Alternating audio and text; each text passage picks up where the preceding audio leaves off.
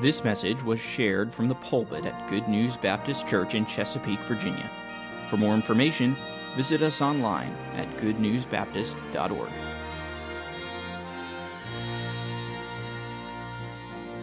Please take your Bibles, turn with me to Ephesians chapter 4.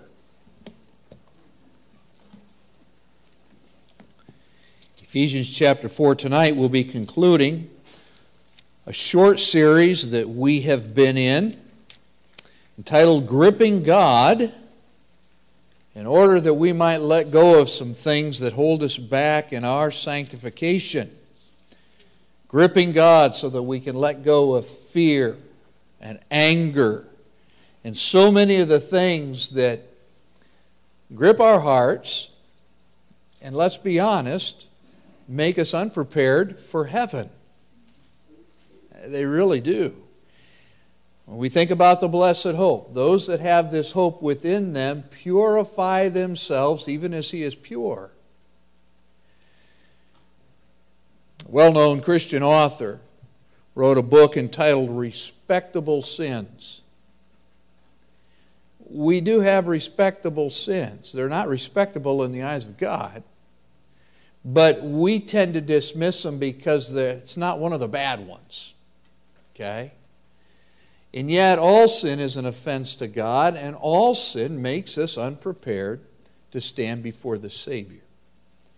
And so tonight we want to conclude by looking at a sin, a matter of the heart, that is one of those tough ones, because at the basis of this sin is blame.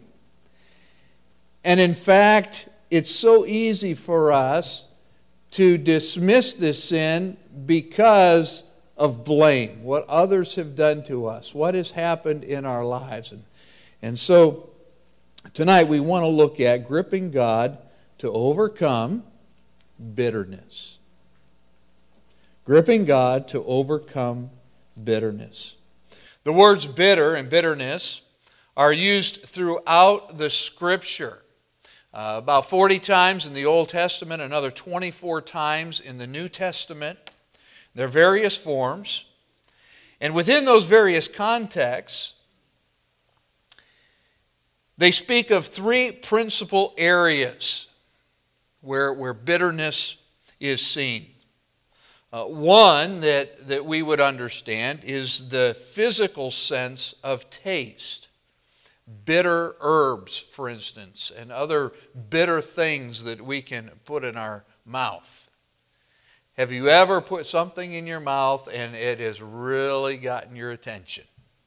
Because what you were biting into, what you expected you were biting into, and what actually happened were two different things. Remember, as a youth pastor, I had a dear girl in our youth group, and she considered it a privilege to be able to harass the youth pastor. I walked into a youth activity one night, and the youth group knew that I like chocolate-covered cherries. Okay, I think they're going to be in heaven. That's my opinion. I get them for Christmas every year. That's not a good thing. It's shortening my lifespan this side of heaven. But I love those things. And one night I walked into a youth activity, and this girl, Stephanie, bless her heart, I hope she's listening tonight, all right? She was handing out chocolate-covered cherries. Now the bad thing is her mom was in on this too. And she and her mother had taken candy molds and made a bunch of chocolate-covered cherries, but in one they put a chocolate-covered jalapeno pepper. And so she smiled at me as if nothing was happening and handed me that piece of candy. I bit into it, and it was bitter. And for the rest of the evening, I fought bitterness. But I bit into that thing, and I chewed it, and I acted like it was the best chocolate-covered cherry I'd ever had, because I was not going to give her the satisfaction of seeing me suffer. Bitterness. Now, do you know that God created bitterness? I believe, remember, He puts things in nature to help us spiritually, right? And there are bitter things that He has made for us to taste to remind us, help us better understand the bitterness that can be in our own souls.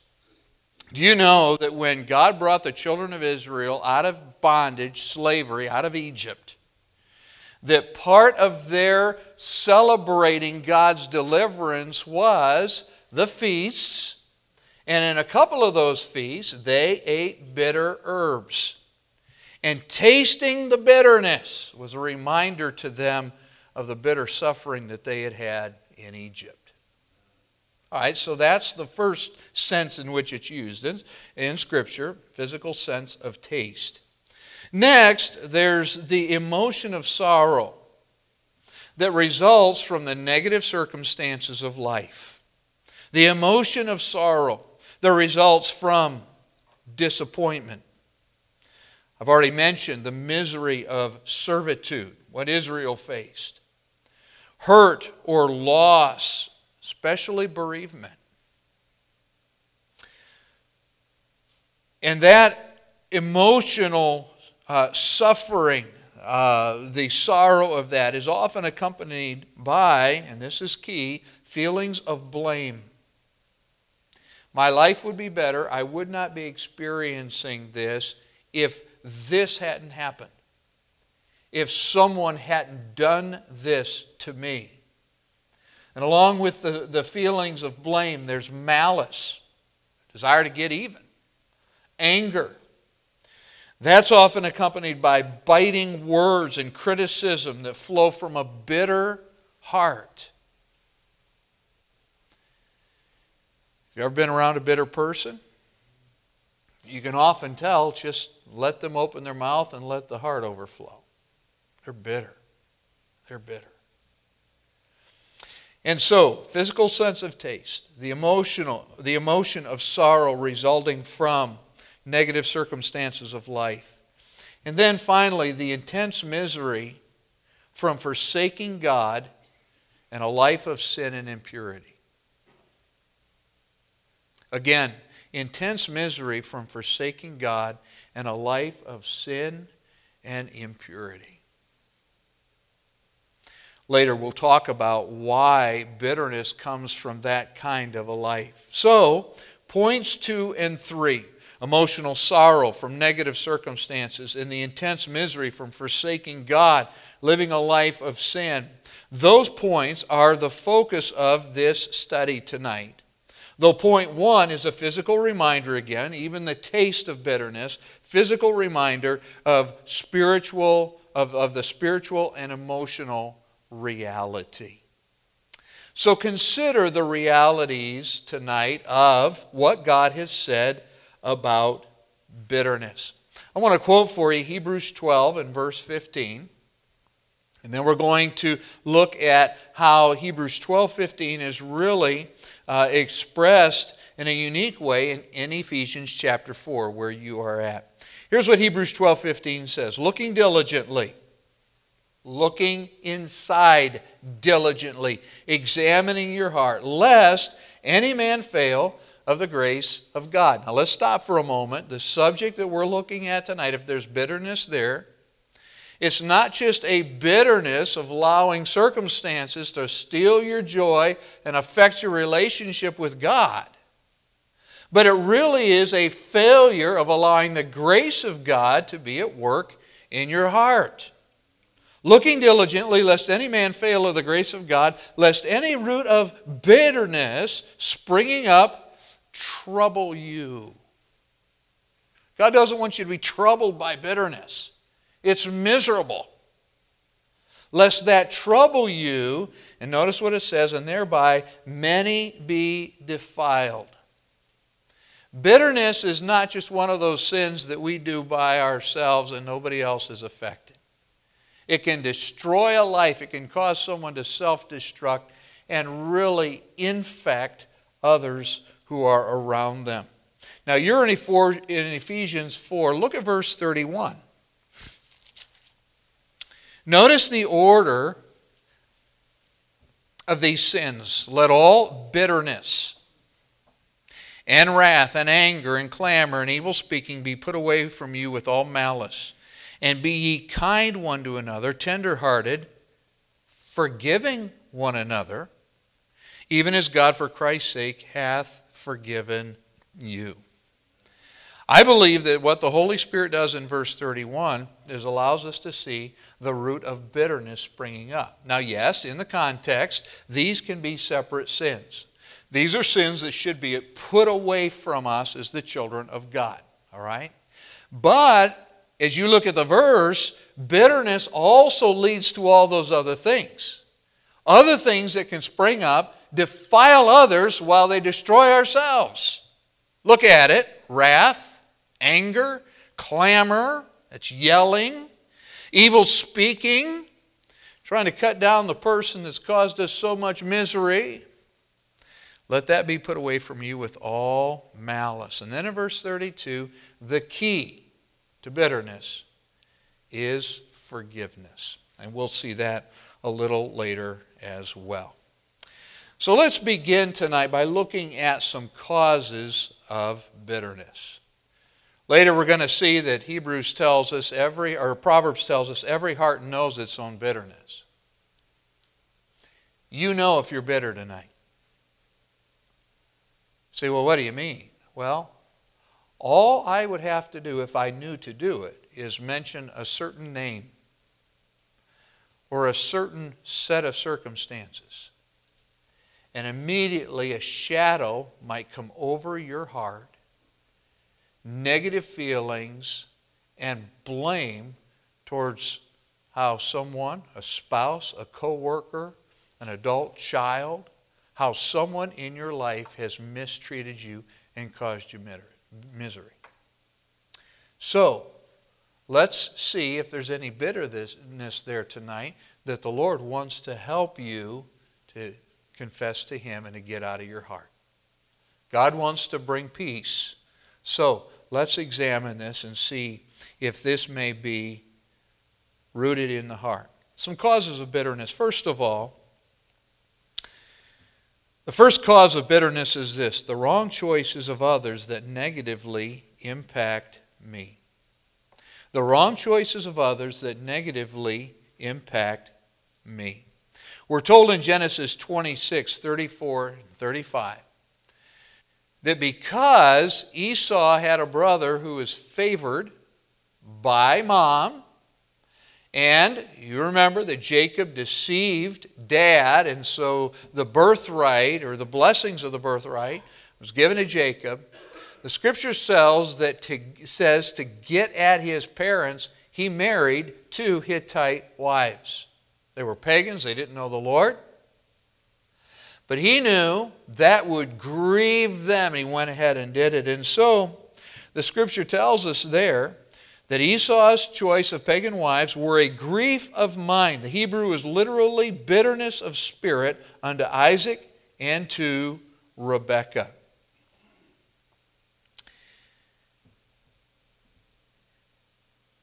As we think about that, just note quickly Proverbs 17 and verse 25, where the Scripture tells us there and warns parents and young people.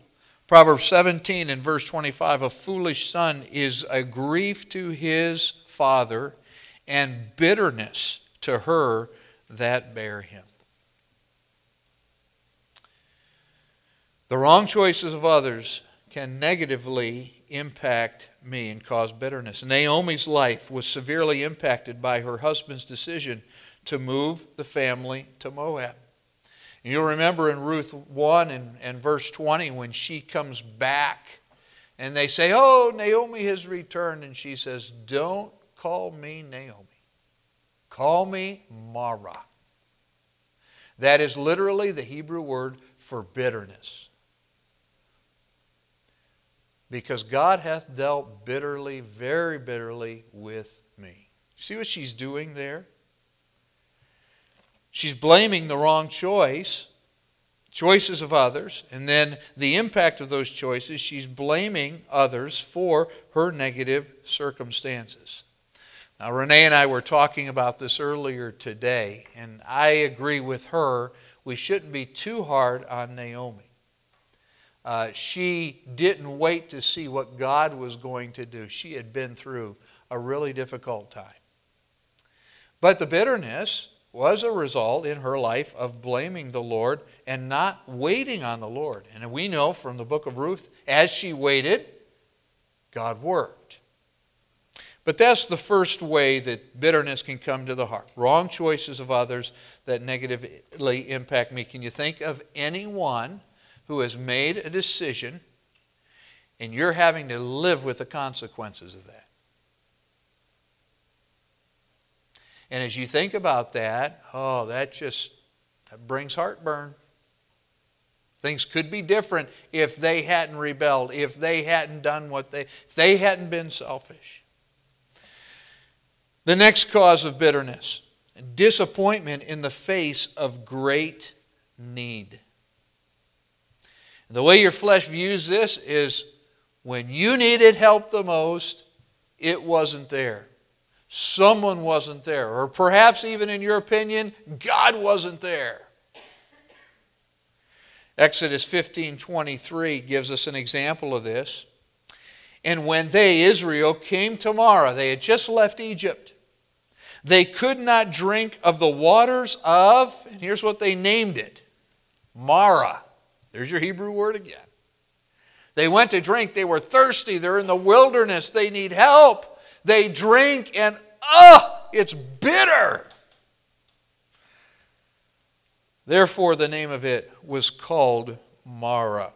Now, if you read on in that text, here's what happens. They drink of the water, and instead of turning to Moses and saying, hey, can you talk to the Lord for us? We got a problem here. What do? They complain. What did we say?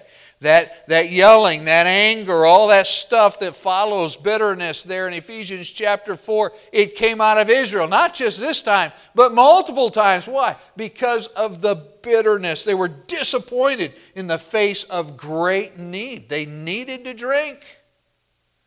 But instead of trusting the Lord, they start blaming.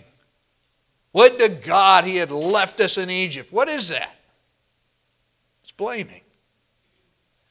So disappointment in the face of great need. Next, bitterness can be caused by deep hurt, caused by the pride and insensitivity of others. Deep hurt caused by the pride and insensitivity of others. Would you turn over to 1 Samuel 1? If you're a study of God's Word, you already know whose life we're going to look at here. This tugs at all of our hearts, if we're sensitive at all, but especially the hearts of you ladies, you sisters in Christ. Imagine what Hannah experienced. 1 Samuel 1 and verse 6. Remember, verse 5, God had closed up her womb. She couldn't have children. And her adversary, the other wife of her husband, also provoked her sore for to make her fret because the Lord had shut up her womb. And as he did so year by year, when she went up to the house of the Lord, so she provoked her, therefore she wept and did not eat. Can you imagine the cruelty of that? It's bad enough to be arrogant about something like this. And again, God gives life. We don't decide. But imagine the cruelty. Someone can't have a child, and yearly, regularly, you afflict that person with that. Now, that root of bitterness, does it spring up? Does it affect others? Verse 8, then said Elkanah, her husband, to her, Hannah, why weepest thou? Why eatest thou not? Why is thy heart grieved? Am not I better to thee than 10 sons? So Hannah rose up after they had eaten in Shiloh and after they had drunk. Now Eli the priest sat upon a seat by the post of the temple of the Lord. And she was in bitterness of soul. But I love what she does here. Notice how she responds. And prayed unto the Lord and wept sore. She poured out her heart. She poured out her bitterness to God.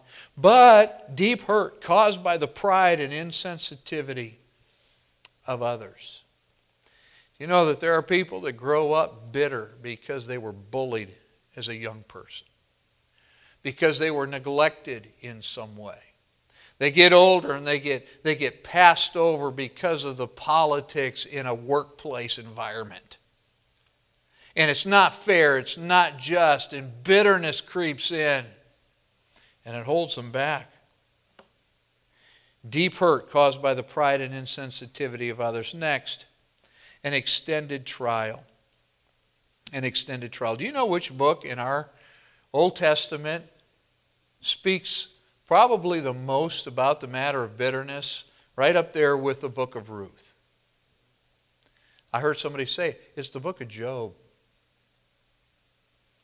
In fact, let's just take a moment to turn to Job and let's see what happens there.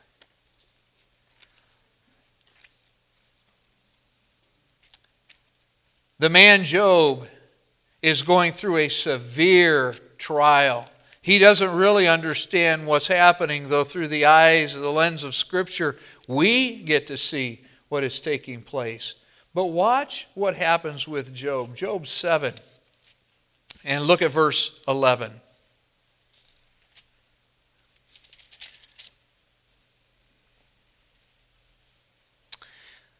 Job speaking, therefore I will not refrain my mouth. I will speak in the anguish of my spirit.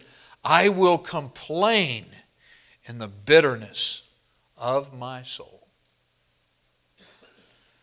Chapter 9, verse 18.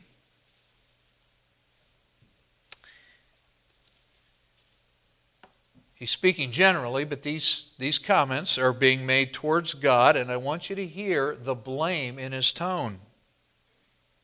He, God, will not suffer me to take my breath, but filleth me with bitterness. Okay? So who's responsible for the bitterness? It's God's fault.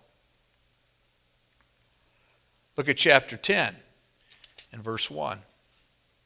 My soul is weary of my life. I will leave my complaint upon myself. I will speak in the bitterness of my soul. Remember, out of the abundance of the heart, the mouth speaks. That's how you can tell if somebody's battling with bitterness. It comes out.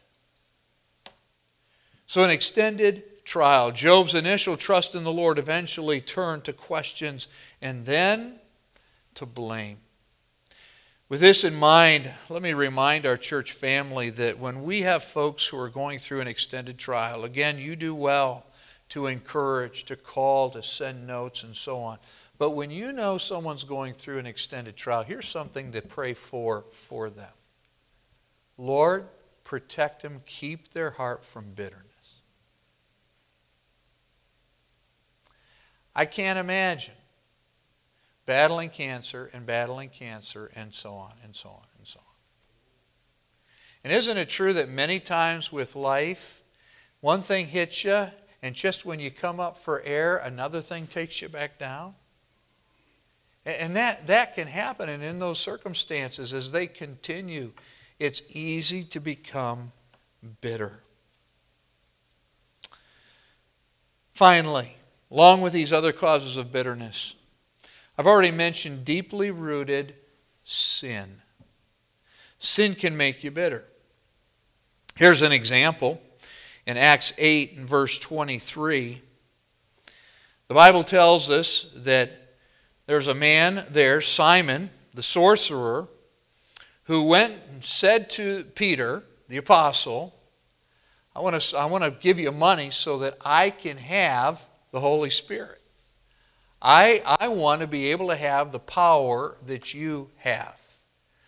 Now, in the text, it looks like just here's a new Christian, here's someone who's naive, who's making a foolish request. But it's interesting what the Holy Spirit shows us about this man. Peter says to him, you are in the gall of bitterness. Well, we didn't see that. What's that? What does that have to do with what Simon has said? Merrill Tenney commented on it this way. He said, "At Samaria, the Apostle Peter was constrained to rebuke Simon the sorcerer sternly when he attempted to buy the gift of the Spirit. He accused Simon of being in the gall of bitterness, an expression intended to awaken the offender to the depth of his depravity and ungodliness." So what was happening in Simon's heart? There had been so much pagan sin in this man's life that when he does profess to follow the Lord, that sin is so deeply in there that he's blinded by the fact that he's bitter that he can't have what these others have because he's been held back by sin. And so he wants to get rid of the restraints of sin, but he doesn't want to do it by confessing. He just wants to stay in his sin and continue to have, or try to have this next magic. And so what we find in this man's life is this bitterness that's there. And what Peter is doing is confronting, you need to deal with the sin in your heart. Before we can go any farther with anything else, you need to deal with the sin in your heart. Now here's the problem with sin that is not confessed in the heart. And if you want to write down Romans chapter 1, it gives us the answer to this. It helps us understand what's happening. That when a person knows God and they're not willing to honor Him as God, when they knew not God and they glorified Him not as God, the Bible says that they're not thankful. Okay, verse 21.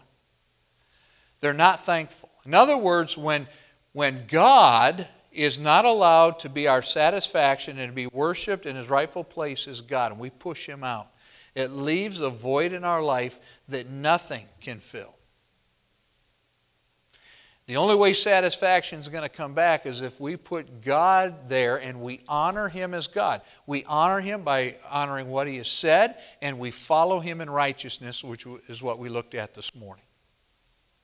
But when people refuse to give God that glory and they keep pouring things in, here's what's going to happen. They're going to either become afraid because it's not working, or they're going to become angry that it's not working.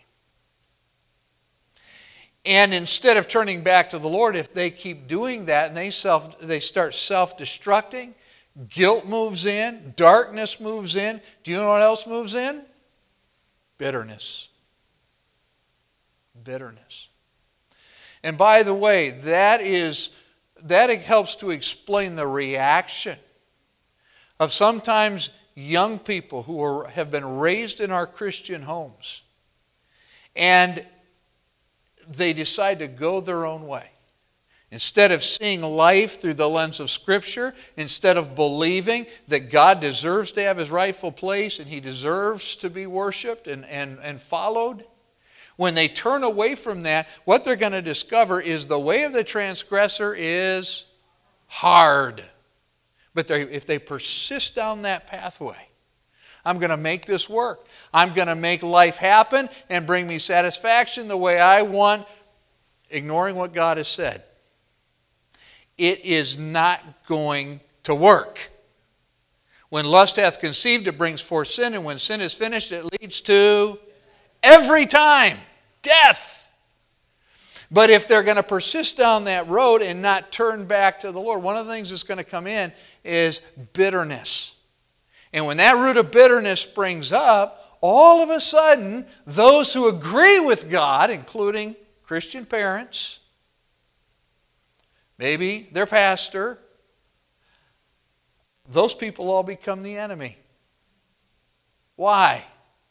Well, it's not really because they're the enemy. They're trying to warn, love, turn them back. They pray for them. But what happens is they're determined to go their own way. And some parents, Christian parents, you say, I talk to them and they just shut me down. They don't want to hear it. What could be the problem? Deeply rooted sin that now is evidenced in bitterness.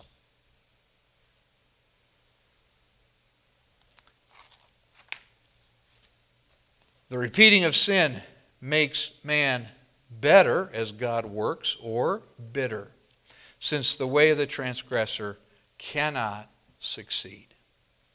So what's God's remedy for bitterness? This is liberating truth tonight. So thankful that we can look at this together. God's remedy for bitterness. First of all, admit what you already know to be true. Admit what you already know to be true. You say, well, what is that? Proverbs 14:10, the heart knoweth his own bitterness. And literally the Hebrew there reads, bitterness of soul. You know if you have a bitter heart, a bitter soul. You know it. Okay? Admit what you already know to be true. It starts there. Again, in Ephesians 4, the only way that a Christian can put those things off, we have to admit that they're there and they need to be put off.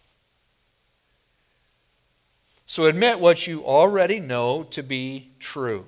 Next, confess your reservoir of resentment against the one you believe wronged you. Again, confess your reservoir of resentment. That's the way J. Adams refers to this.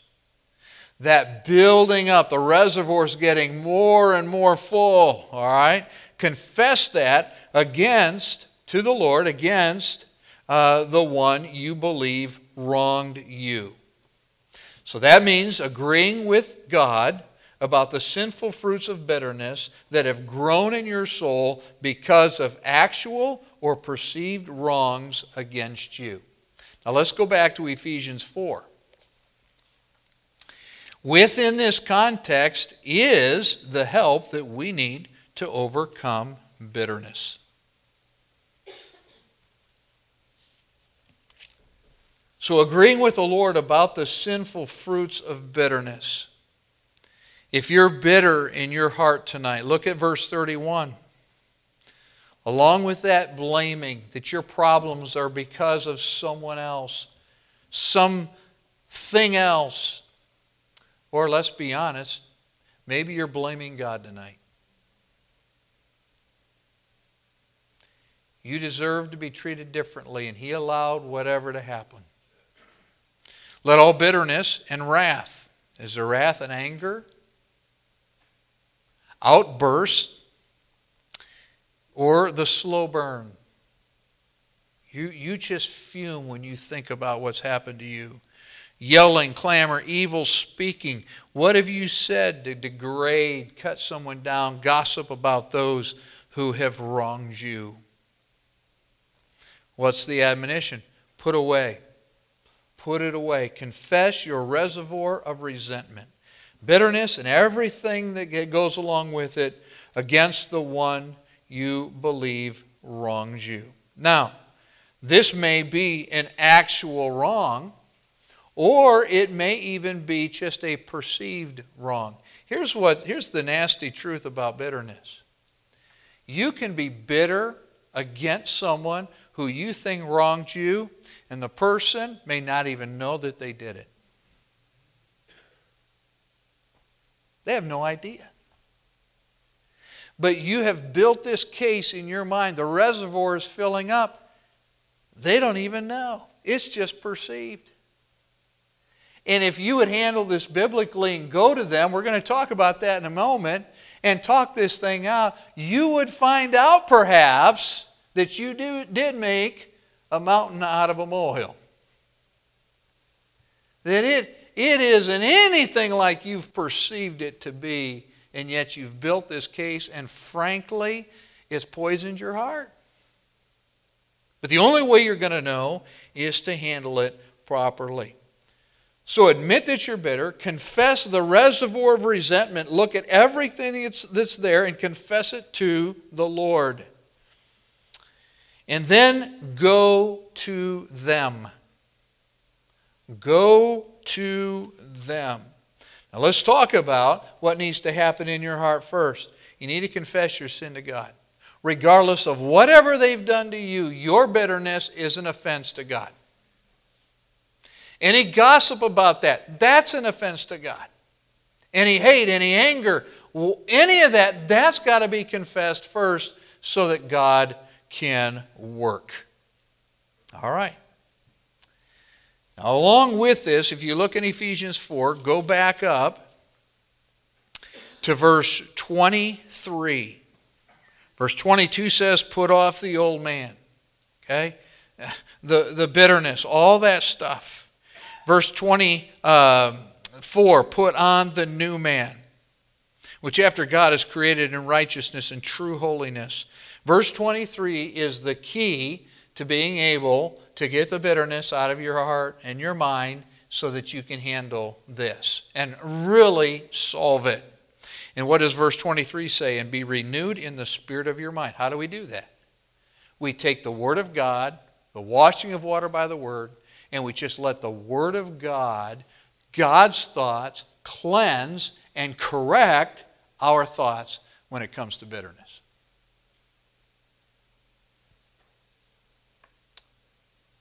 Part of that is understanding forgiveness before you go and try to make something right with someone else.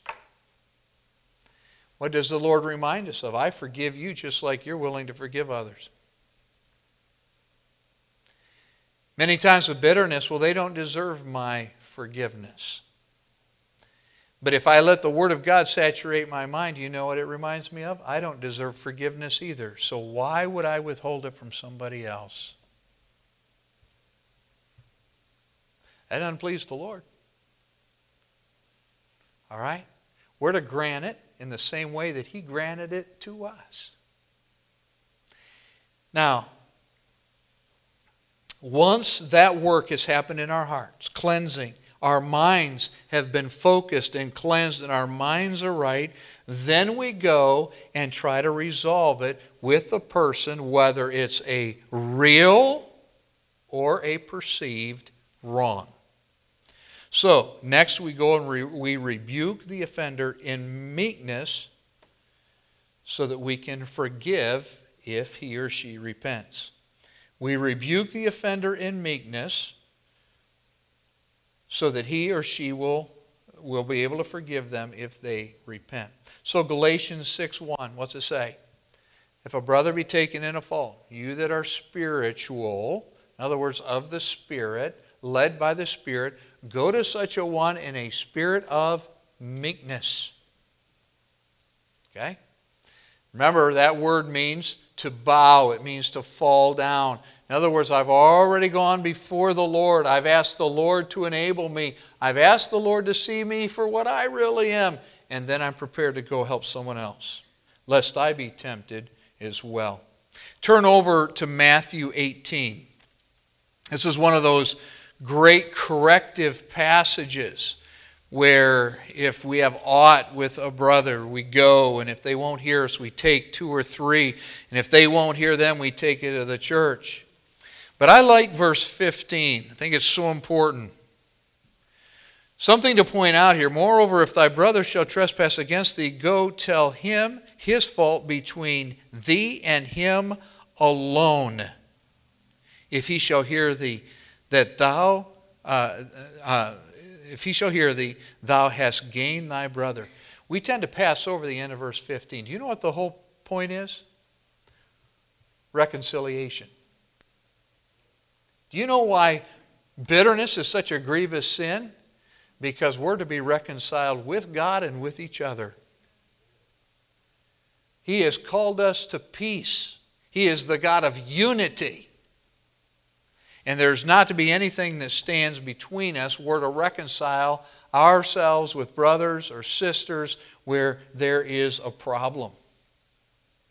And so we go.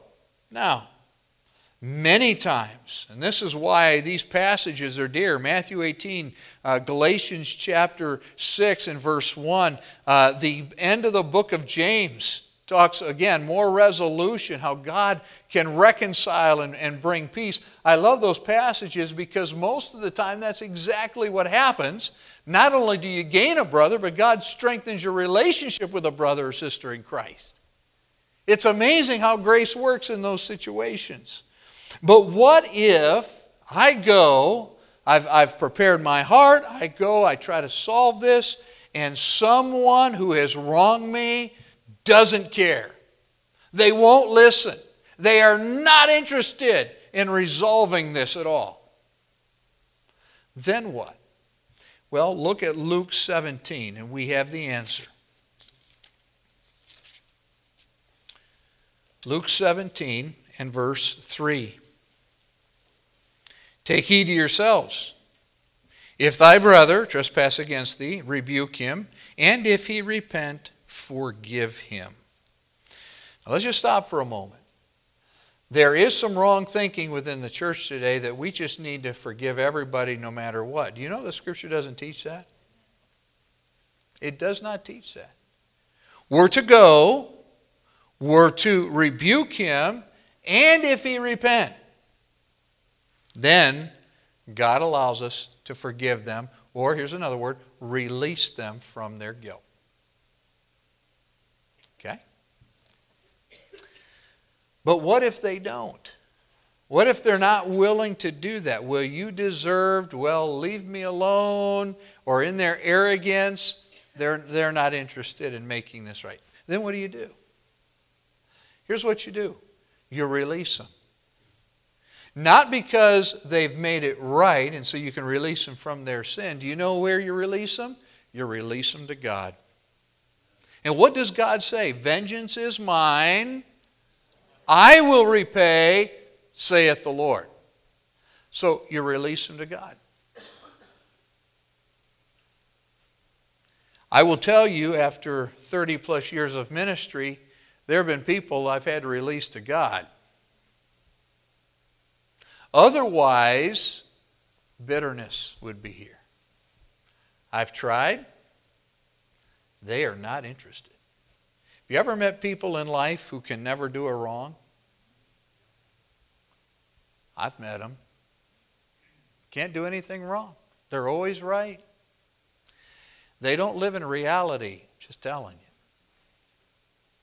But sometimes you run into those folks, and then when you try to make something right, boy, they can slither and wiggle and try, it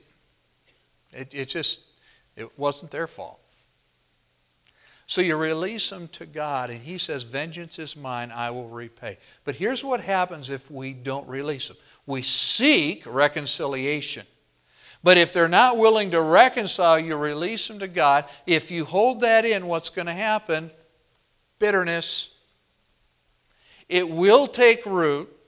It will spring up. And others are going to be impacted by that. All right? So, rebuke the offender. Most of the time, if you've gone prayed up, and you go meekly, the right spirit, there will be reconciliation.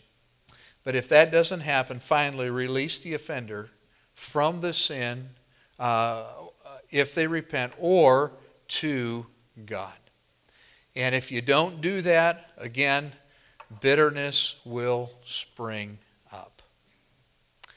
So that's God's remedy for bitterness. The theme for the message tonight was the Lord's return. Those that have this hope within them purify themselves. Do you know that God isn't so interested in how you want others to view you? God is interested in what He knows you to be. And He wants you to have a clean heart. May God help us to be willing to grip Him and let His grace work in us to release us from any bitterness. That's His will. And by the way, that will bring deliverance to your heart. Freedom to your heart. And if you're right with the Lord, you get to go on, experience His blessing. Those who are bitter, those who have wronged you in the past, to tempt you to be bitter, God's going to deal with that. But you need to make sure, I need to make sure that we are right with the Lord and that this sin is not a part of our life as we prepare to meet Jesus. Let's bow our hearts and our heads, Father. Lord, bitterness is insidious. We can look at examples in the Scripture. Thank you for the miracle that you did in Naomi's heart. And Father, the goodness of God in her case and in our cases leads us to repentance. But Father, we know that there are others like King Saul who were bitter because of their deep sin. And they then viewed themselves as the victim when in fact they had walked away. He had walked away from you. And Lord, we see how it consumed him, the destruction that it brought. Many were defiled. The nation of Israel was vulnerable to her enemies. The house of Saul was vulnerable because of the blindness, the bitterness brought to that king's heart. Lord, spare us from that. Father, help there to be truth in the inward parts if bitterness exists in our souls. Now, Father, as we conclude tonight, would you work in each life here? Lord, if there's a teenager who's bitter at mom and dad, if there's a parent that's bitter at an adult child, if there's a Christian here tonight that's bitter against another Christian, maybe even bitter against their pastor, Lord, would you give us the grace this evening to make those things right? It's not worth it. And Lord, would you bring a reviving that would deal with that sin too? We pray these things now in Jesus' name. Toward the hope of our high calling, toward the promise we've received. Thank you for listening. If you have questions about your relationship with God, or you would like to know more about the ministry of Good News Baptist Church, please visit us online at goodnewsbaptist.org or call us at 757-488-3241. We encourage you to share this message with others. We trust your heart was challenged as you listened, and God's Word has had an impact on your life, as together we strive to show forth the path of life. Press on.